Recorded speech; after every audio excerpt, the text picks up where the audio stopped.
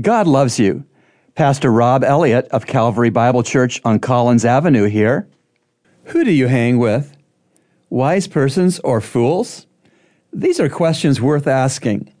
Proverbs 13, verse 20 promises, "He who walks with wise men will be wise, but the companion of fools will suffer harm."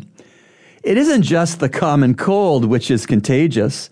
Apparently, both wise and foolish living are contagious too.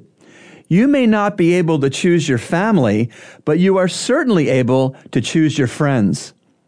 Our last scripture passage on being careful who you hang with is Psalm 1. How blessed is the man who does not walk in the counsel of the wicked, nor stand in the path of sinners, nor sit in the seat of scoffers. But his delight is in the law of the Lord, and in his law he meditates day and night. And he will be like a tree firmly planted by streams of water, which yields its fruit in its season, and its leaf does not wither, and in whatever he does, he prospers.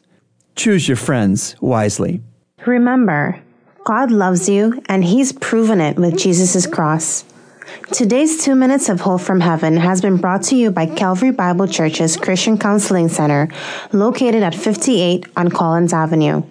To reach the center, call us at 323-7000.